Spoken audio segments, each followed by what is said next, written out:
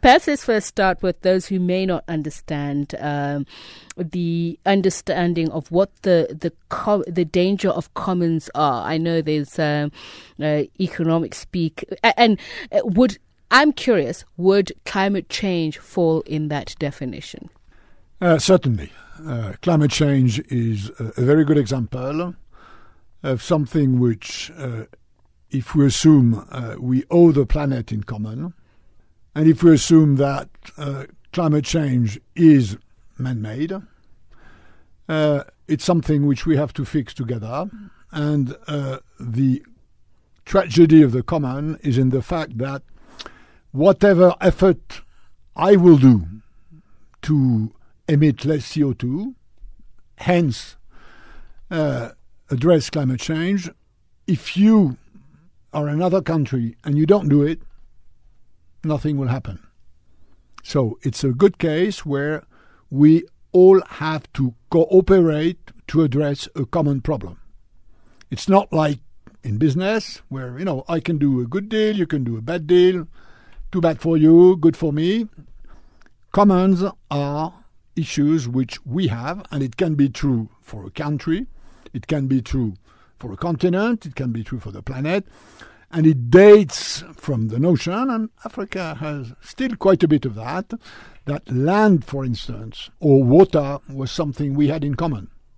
And if we have land in common and I overexploit it, then you who owe it together with me have a problem. So we have to both behave in such a way that we take normal care of something we have in common. It has to do with, it's another word for solidarity. Okay, so then let's talk about going towards answering your question whether or not it's possible to achieve shared prosperity. And I want to take you to the World Trade Organization, of which you were General Secretary. There was a lot of criticism about the WTO, especially from the African perspective and developing countries, that it didn't really serve them. You're speaking about fisheries, for instance. Some of the criticism, like if you look at cotton farmers, especially in West Africa, that they were hard done by some of the ambiguity in the rules of the game in terms of fair trade and protectionism. Given current nationalism and what I'm saying, the status quo with some of these organizations, is it possible? Well, I think you're right.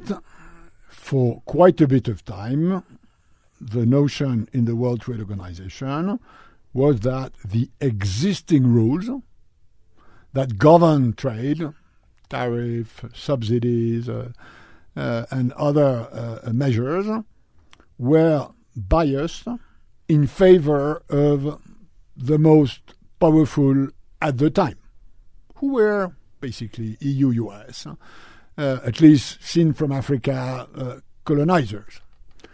Now, this has changed, notably because now, half of the world economy is with countries who are, at the time, were considered as southern countries, like China, like India, like Brazil, like South Africa. Now, in the meantime, the rules have changed. They've been rebalanced in the direction of the interest of, let's say, southern countries, although, in my view, not yet enough. So there are remains in the system where, for instance, the example of cotton, I am of the view that cotton subsidies in the US are too high and that this harms countries like Niger or Sudan, who cannot fight with the US Treasury. So their own cotton production does not have the comparative advantage it would have with nature and good practice because of US subsidies. This needs to be fixed in the future. It's a good case where international rules can make trade fairer. Now, there's another issue which is much more of a domestic issue, which is recognizing that trade opening creates efficiencies, gains, it also creates pains, and how you address the pain-gain equation is something that needs to be addressed, but this is more for local domestic. So a part of the solution to how to make globalization fairer, part of the solution lies at global level, rules, and the way to enforce them, and this is what the World Trade Organization is about. Part of the problem lies at home. It's more complex.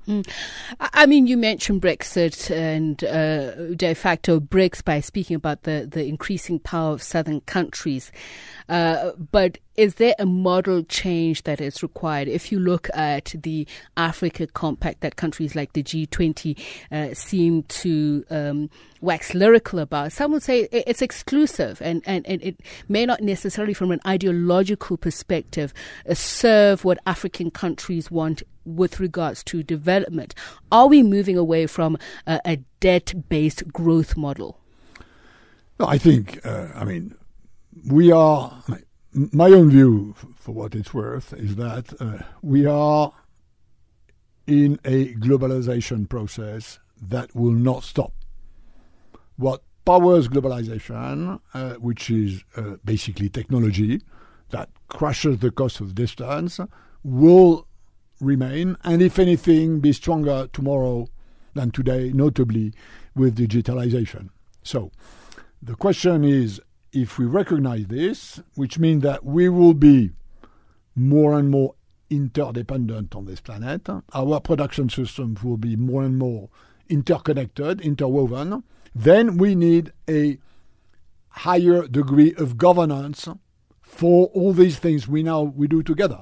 Now, organizations like the World Trade Organization, but it's true in health with the World Health Organization or in labor with the International Labour Organizations, are universal organizations. I mean, all African countries, except Ethiopia, who's negotiating its joining the World Trade Organization, are members of that club. And this is where most of the regulation of global issues take place. The G20 is not a global regulator. The G20 is a table around which people meet from time to time to give a certain sense of direction or to address issues which haven't been addressed elsewhere in the international system, like tax competition, for instance.